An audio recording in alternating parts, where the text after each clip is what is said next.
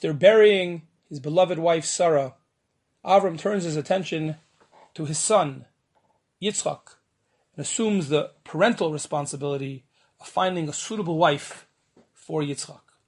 In order to accomplish this goal, he turns to his loyal and faithful servant, Eliezer. He gives him clear and stern instructions, and not just instructions, he makes Eliezer take a solemn oath, a shvuah, to follow those instructions.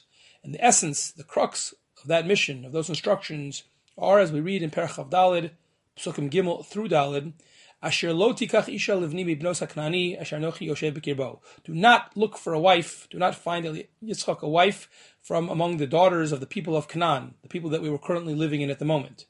Rather, he says, Ki el artzi, el moladati telech. Rather, go back to the place of my birth, where I grew up, where my family is, as Rashi says, me'or kazdim, and there, lakachta isha livni li Yitzchak. There you will find, hopefully, a suitable wife for my son Yitzchak. And a number of the Mefarshim are quite bothered by this instruction. Why divide, the population groups among either Eretz Canaan or Kazdim?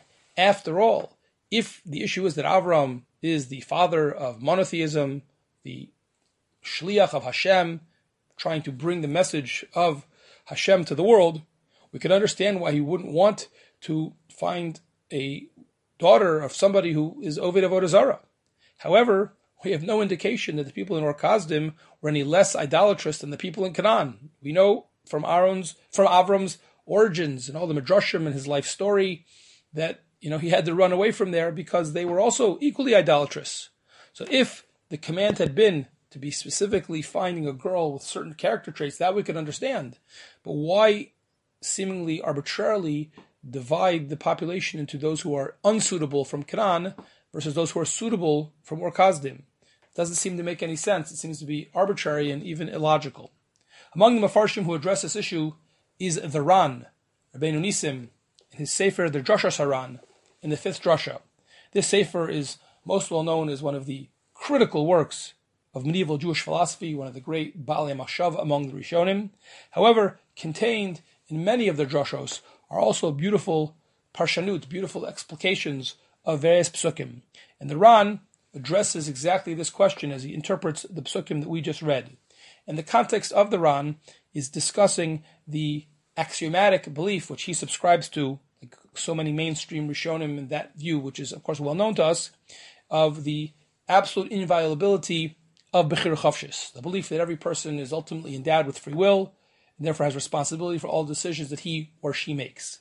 However, says the Ran, despite the fact that we believe ultimately that everyone has a choice and everyone has free choice, we can't deny, he says, Lo yuchpa l'chpor b'shum panim shelo yu la'adam chanos nimshachos acher hamezek l'tzas midos tovos oros.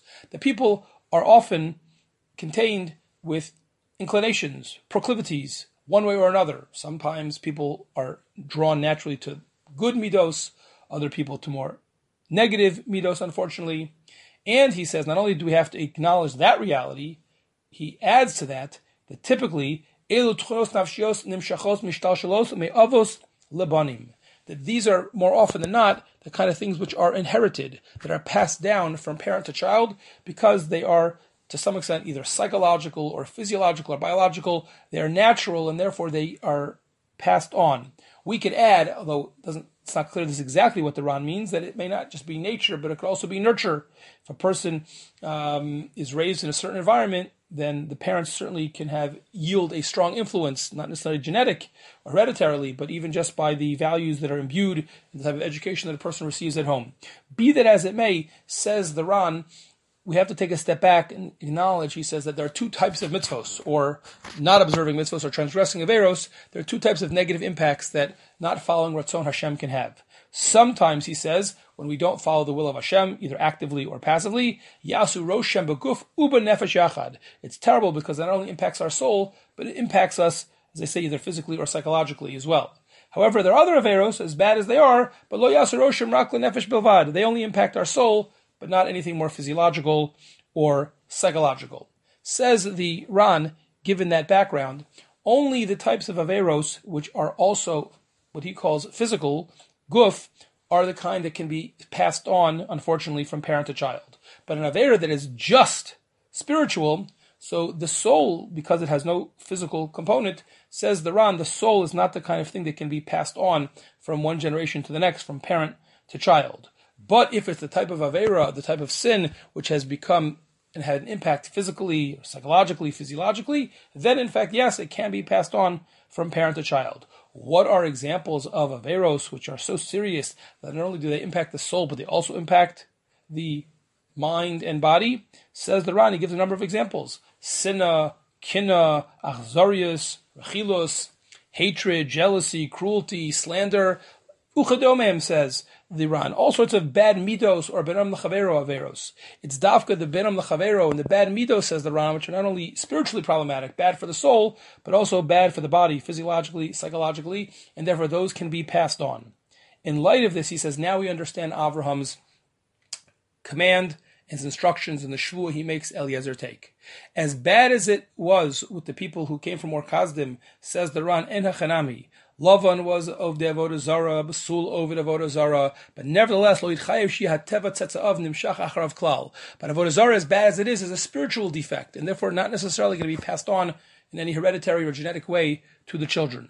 However, he says, when it comes to the people of Canaan, that was much, much worse, because the people of Canaan had terrible midos, tchunos nafshios, dangerous, terrible, deleterious, bad midos, and that's the kind of thing that could be passed on.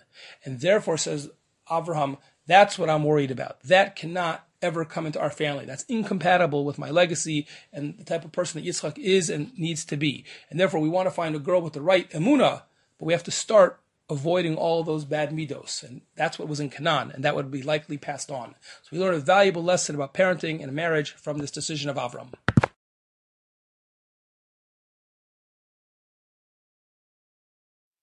After the devastating passing of his beloved wife Sarah, the Torah describes how Avraham not only cries over and eulogizes Sarah, but then begins the process of securing a proper burial place for his wife. V'yakam Avraham me'al pnei meso v'yadaber el b'nei ches le'mor. He approaches the b'nei ches and he says the following: Ger v'toshav anochi imachem. I am a alien, a visitor, but also a citizen or a resident with you. Please give me this place, a grave where I can bury my wife Sarah. The phrase that Avram uses to describe himself as both a ger v'toshav is a very difficult one. After all, it seems to be contradictory. The phrases seem to be mutually exclusive. A ger means a stranger. A toshav means a resident or a citizen. One can be a ger, one can be a toshav. But how could one be both of these at the same time? Rashi actually quotes two interpretations. Rashi's first interpretation is simply that it means I am a ger coming from another land, but now I'm a toshav, I have settled among you. Rashi then quotes what he describes as a midrashic explanation, that is to say I can be either or. If you want, I'll be like a guest, like a ger, and I'll pay for the land, but if you're not willing to sell it to me, then I will act like a toshav, like a resident, and I'll take it without paying for it, since it is really my right, as Hashem has promised me this land. Either interpretation of Rashi assumes that, as we said, one can't be both at the same time. And therefore Rashi, in both of his interpretations, somewhat reinterprets these phrases in order to harmonize them. However, in a celebrated drasha, delivered initially in 1964, Rav Soloveitchik explained this phrase in a very different way. And his beautiful thoughts are included in the celebrated work of Rav Avram Bezdin, summarized in the volume 1 of his Reflections of the Rav. And there, in the Rav's voice, we learn the following. Soloveitchik suggested, unlike Rashi, that in fact Avram was saying that he is both a ger and a toshav at the same time.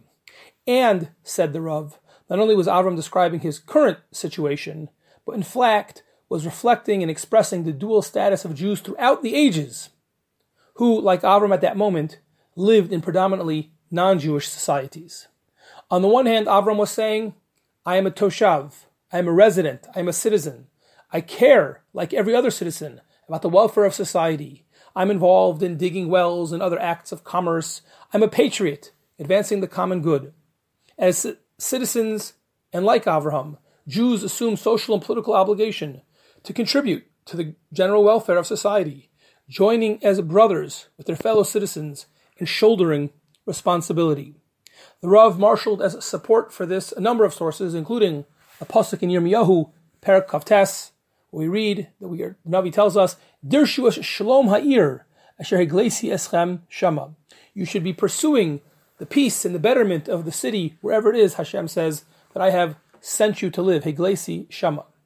And similarly, in Torah Sheba'al Peh we read in the Mishnah in Perkei Avos in the 3rd chapter, "Hevi mispalel b'shlomo shel malchus." Every Jew, in whichever society he finds himself, whichever country he lives, should be davening for the welfare and the success of that society. All of that is on the one hand. We are a toshav. However, we are also a ger, a stranger, a visitor, a guest. This, said Rav Soloveitchik, describes the Jews from a religious realm. No matter how connected we are politically and otherwise, on a spiritual and religious level, we always remain a stranger. We have a unique bris, a unique covenant with HaKadosh Baruch Hu. It started with Avraham and was consecrated at Sinai 3,000 plus years ago. We have a unique identity with unique responsibilities, which inevitably set the Jews apart. In fact, in the insightful words of none other than Bilam, we read, Hein am levadad yishkon. No matter where we are, no matter where we live, we are always a nation that lives alone, that lives apart.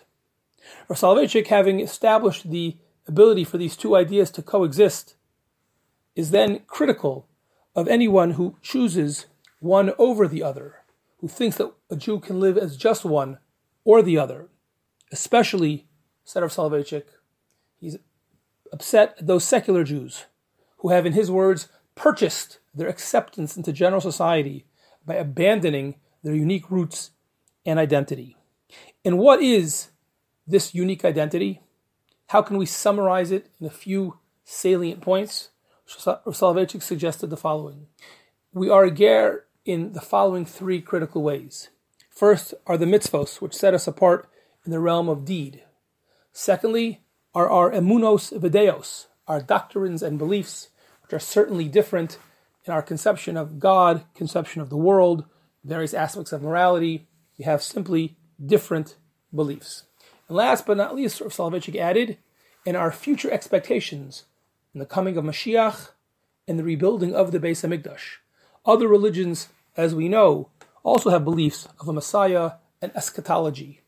But ours are completely different than theirs, and we part from polite society, even if we generally support and are involved with them, even if we are a toshav with them.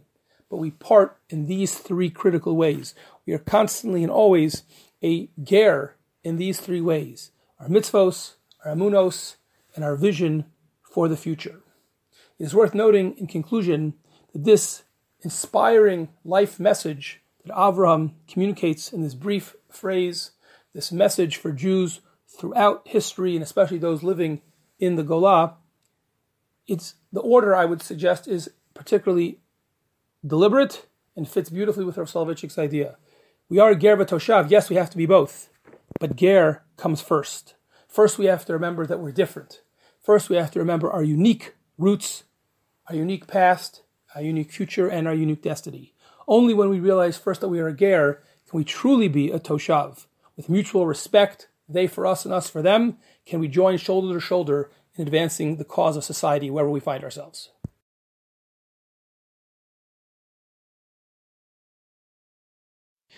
A central storyline in Parshas Chayei Sarah is the Torah's very detailed description in Perek Chav Daled of the pursuit of a shidduch for Yitzchak, the attempt on behalf of Avraham to find his son a proper woman to marry, to find a wife for Yitzchak. And incredibly, in the Torah's very detailed description, we have a prominent role given to Eliezer, Avraham's faithful servant, his slave, who is the one tasked with this mission. However, it's worth noting that the Torah text in this entire parsha never refers to Eliezer by name. Predominantly just refers to him as the slave, Eved, or sometimes with other descriptive terms, but never actually Eliezer. And it's possible that this somewhat mysterious attitude that the Torah takes to Eliezer is the source for different approaches in Chazal that we find in the Medrash Rabbah on our Parsha, in Parsha Nuntes, where we have different descriptions of Eliezer, which, if not outright contradictory, are at the very least in tension and painting a somewhat complex portrait.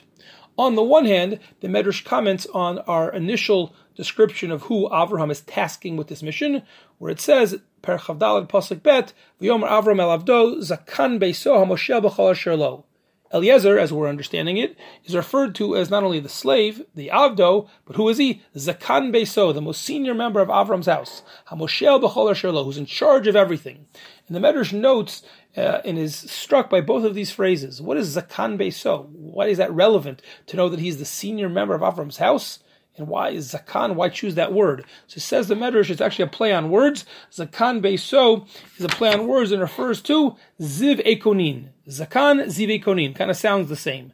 Meaning to say that Ekonin, the appearance of Eliezer, was incredibly similar. He really appeared and resembled Shalo Domelo. His countenance, his appearance, his physical appearance was very, very similar to Avram's. They looked almost the same. In fact, the Medrash in a later chapter says that sometimes people would see Eliezer and mistakenly think that they had seen Avraham. They looked so similar.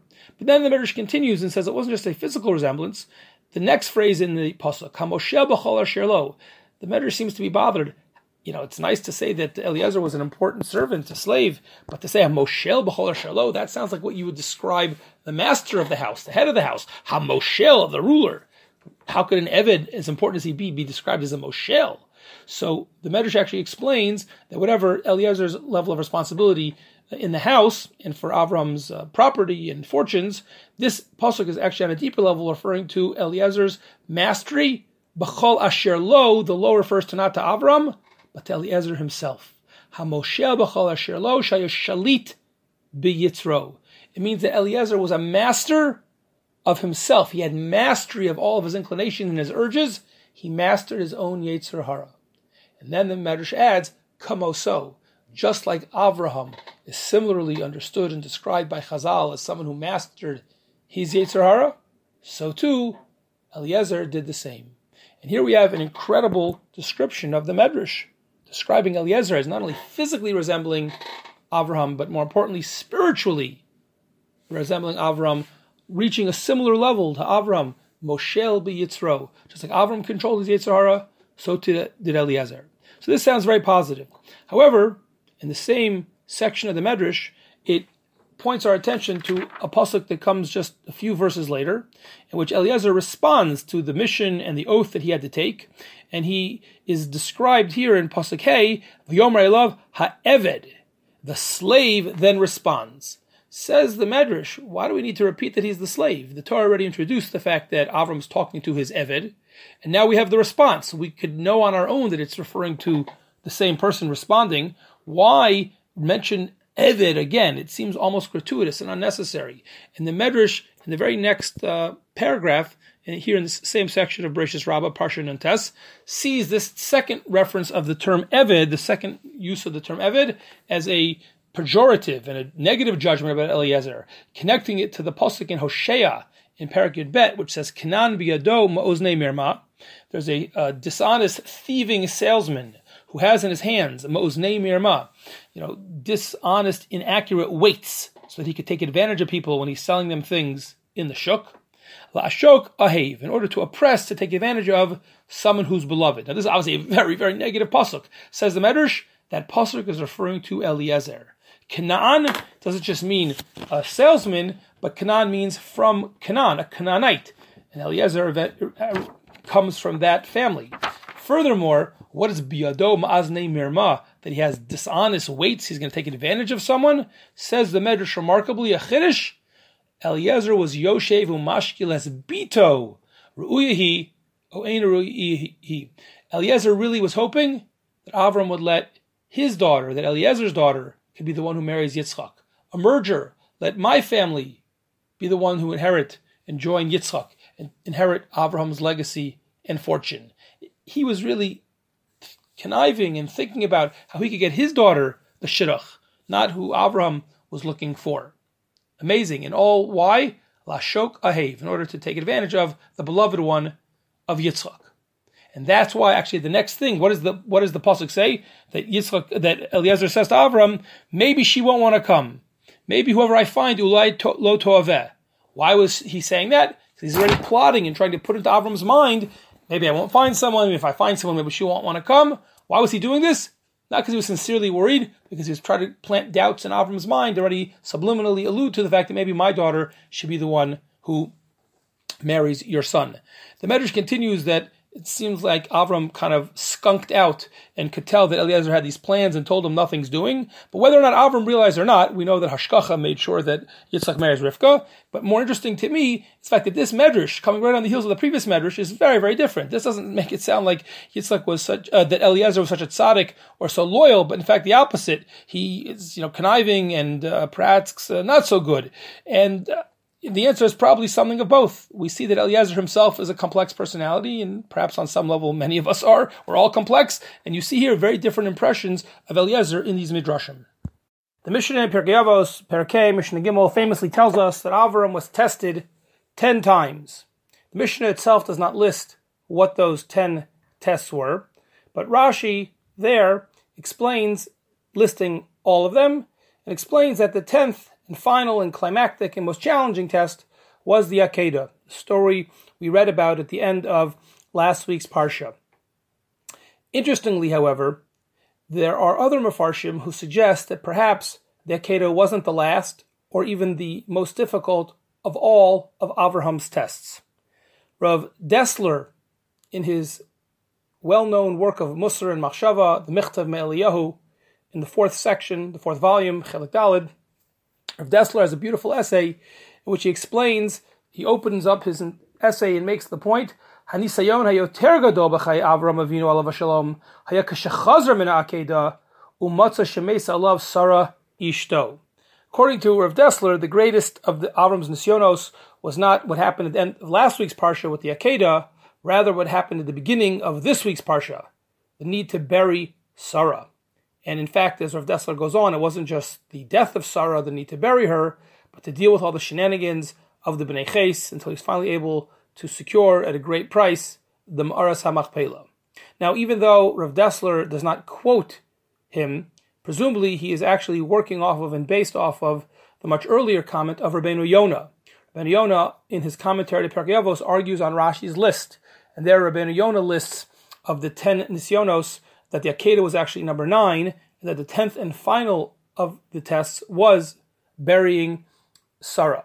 So Rav Dessler doesn't quote Rabbeinu Yonah, but clearly he is assuming that list as well, that there was a final test, that of Chaye Sarah, of finding the Kfura, the place to bury Sarah, and all that was involved in that.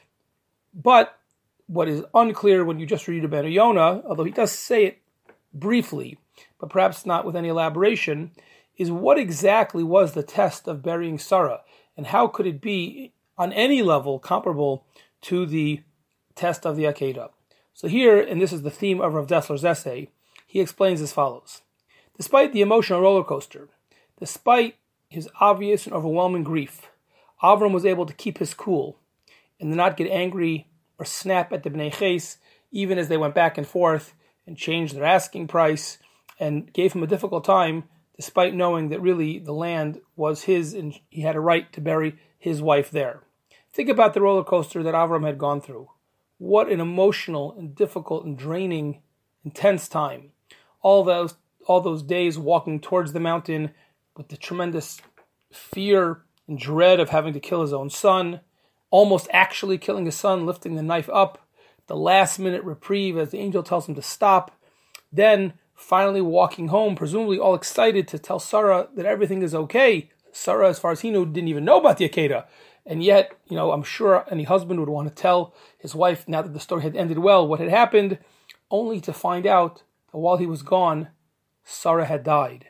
According to Chazal, she died because she was told before he could get home what had happened. Unclear even if according to Chazal, Avram knew that, but if he would have known that, one could only imagine that would have compounded his grief. But even if he didn't know why Sarah died, just if it seemed random to him, but what an emotional roller coaster. The dread of the Akedah the relief of the reprieve, and then coming home to see and to find his beloved wife Sarah having died. And then, as the Torah tells us, he right away goes to secure a burial, to give her the kavod achra and the proper respect, and he has to deal with all the difficulties of the Bnei Ches, and the negotiations and the handling back and forth. This was quite a challenging and difficult situation for Avram.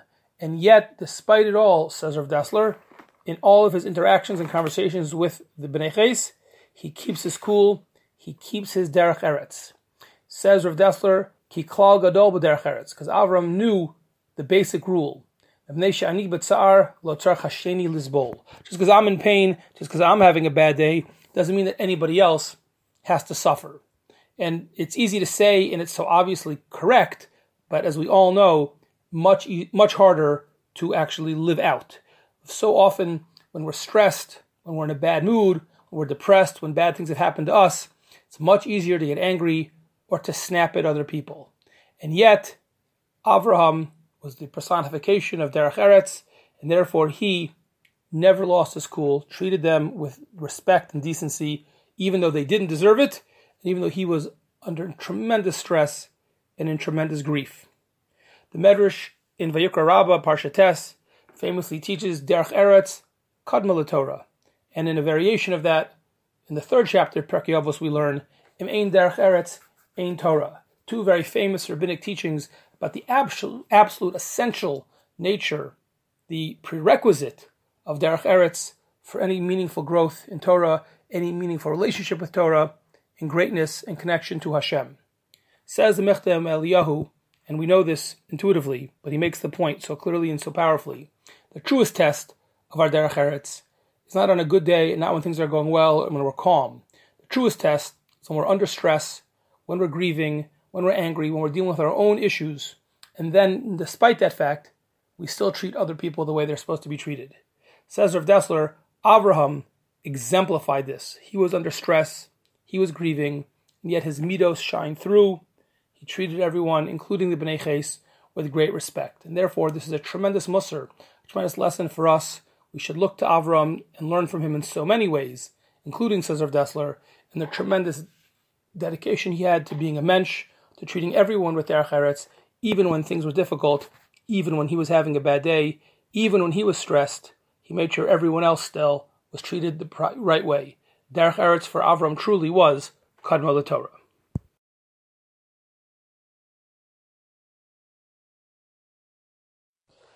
After Eliezer successfully negotiates the shidduch between Yitzchak and Rivka, the time has come for Eliezer and Rivka to return back to the house of Avraham so that Rivka can meet her future husband Yitzchak, they can get married, and the next chapter of Jewish history can begin. As they are about to take leave from Rivka's home, we read in Perek Chav Daled, Pasuk Samach, V'yavarchu es Rivka. They blessed Rivka, the Suel, his friends, family, the servants, everyone there. They blessed Rivka. She was about to leave. V'yomru, and they told her, Achosenu at hayi, our sister, may you be la'alfei revava, may you be income in terms of your family, your future generations, your progeny, your destiny, into the thousands and thousands of people. V'yirash isarech es sha'ar sonav, may your offspring inherit even the gate of your foes. Huge success, huge bracha, all with generosity expressed towards Rivka in her pending and upcoming shidduch and marriage to Yitzchak. Fascinatingly, in the beginning of Maseches Kala, Chazal teach us that this pasuk is a remez for the idea of Sheva brachos. As the Gemara there puts it, Kala blo bracha asura leba'ala, that a bride, even if you've done all the other halachos in terms of creating the marriage, but nevertheless, Kala blo bracha, without additional brachos, is prohibited to her husband. Husband and wife are not allowed to be intimate. They cannot consummate the marriage without bracha. In fact, the Gemara goes on to compare it, even though the comparison is not exact or precise, but the Gemara there compares it to a woman who is a nida. And just like a woman who's a nida is prohibited to her husband unless she would go to the mikvah, so too, says the Gemara, without the Birkas Chasanim, without the Sheva brachos, you are also prohibited, husband and wife, from being intimate. This is a a remez, if not an outright source, for the idea that we call Sheva Brachos. And I'd like to just review a few of the interesting points that relate to Sheva Brachos, both classical timeless issues, as well as perhaps one even more somewhat modern or timely issue. So first of all, a very important halacha, as many of us know, is that you need a minyan to say Sheva Brachos. The Rambam and the Tur brings this down in Even Ezer, Simon Samach Beis, paskins that not only do you need a minyan, but that the chassan can actually count towards one of the minyan. However, the Prisha brings down from others who disagree with this. The question is, what would that machlokas be about? How come sometimes we would say that you need 10 plus, but in this case, the chassan actually can be part of the minyan, 9 plus the chassan. So the Netziv, in his commentary Hamek Shela, suggests that this gets to the heart of what the purpose of Sheva Brachos is. That is to say, he assumes that it's really a way of being mesameach the kala, specifically the kala. And therefore, since the chassan himself is obligated to bring joy and happiness and be mesameach his now wife, so it makes sense that he should be part of the minyan, since he's also part of the mitzvah of being mesameach the kala. A different approach is brought down in the name of the Brisker Rav, the Griz, and he suggests that perhaps it relates not to what the purpose of the Sheva Brachos are, as we just saw previously, but rather what's the reason for minyan. If we can understand why we have a minyan, then we may understand why it would make sense or not for the groom, for the chassan, to be counted. And the Brisker Rav's idea is based on a position that he accepts, it seems, of Rabbi Akiva Eiger, who distinguishes between Sheva Brachos and Birkas HaGomel. Birkas HaGomel, if a person survives something that's life-threatening, they also need to make a Birkas HaGomel to thank Hashem. So according to Rabbi Akiva Eiger, at least, we accept the position we've seen until now that the chassan can't count towards the minyan and Sheva Brachos. However, the person making the Birkas HaGomel cannot count towards the minyan. At least according to Rabbi Akiva Eiger, you need a minyan, 10 people, plus the person making the Birkas HaGomel. So why make that distinction? So the Griz explains, because it depends why you need a minyan. In the case of the Sheva Brachos, he assumes the Sheva Brachos are a davar shebekdusha, like laning, or like Kaddish or Kedusha, or something we do in shul, and therefore, just like you only need 10 men, you don't need the chazan plus 10 others, that would be sufficient to have the chassan as part of the 10 in Sheva Brachos. Birkas HaGomel, however, is not about davar shebekdusha, but rather it's about thanking Hashem in front of 10 people, and therefore it would make sense that the person who's thanking can't be part of the 10, because we want 10 people to hear the bracha, and if the person who's making the bracha is part of the minyan, only 9 people would hear. So that's one issue which we've examined in a little depth, the fact that you need a minyan, and that it seems like the consensus is, if necessary, the chassan can be part of that count. Another question is who makes the brachos.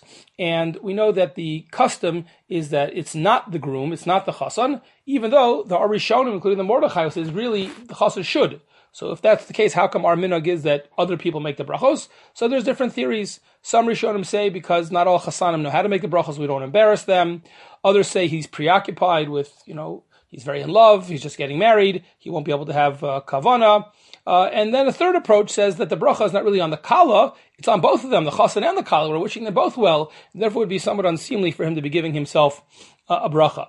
A third issue is when to make the brachos.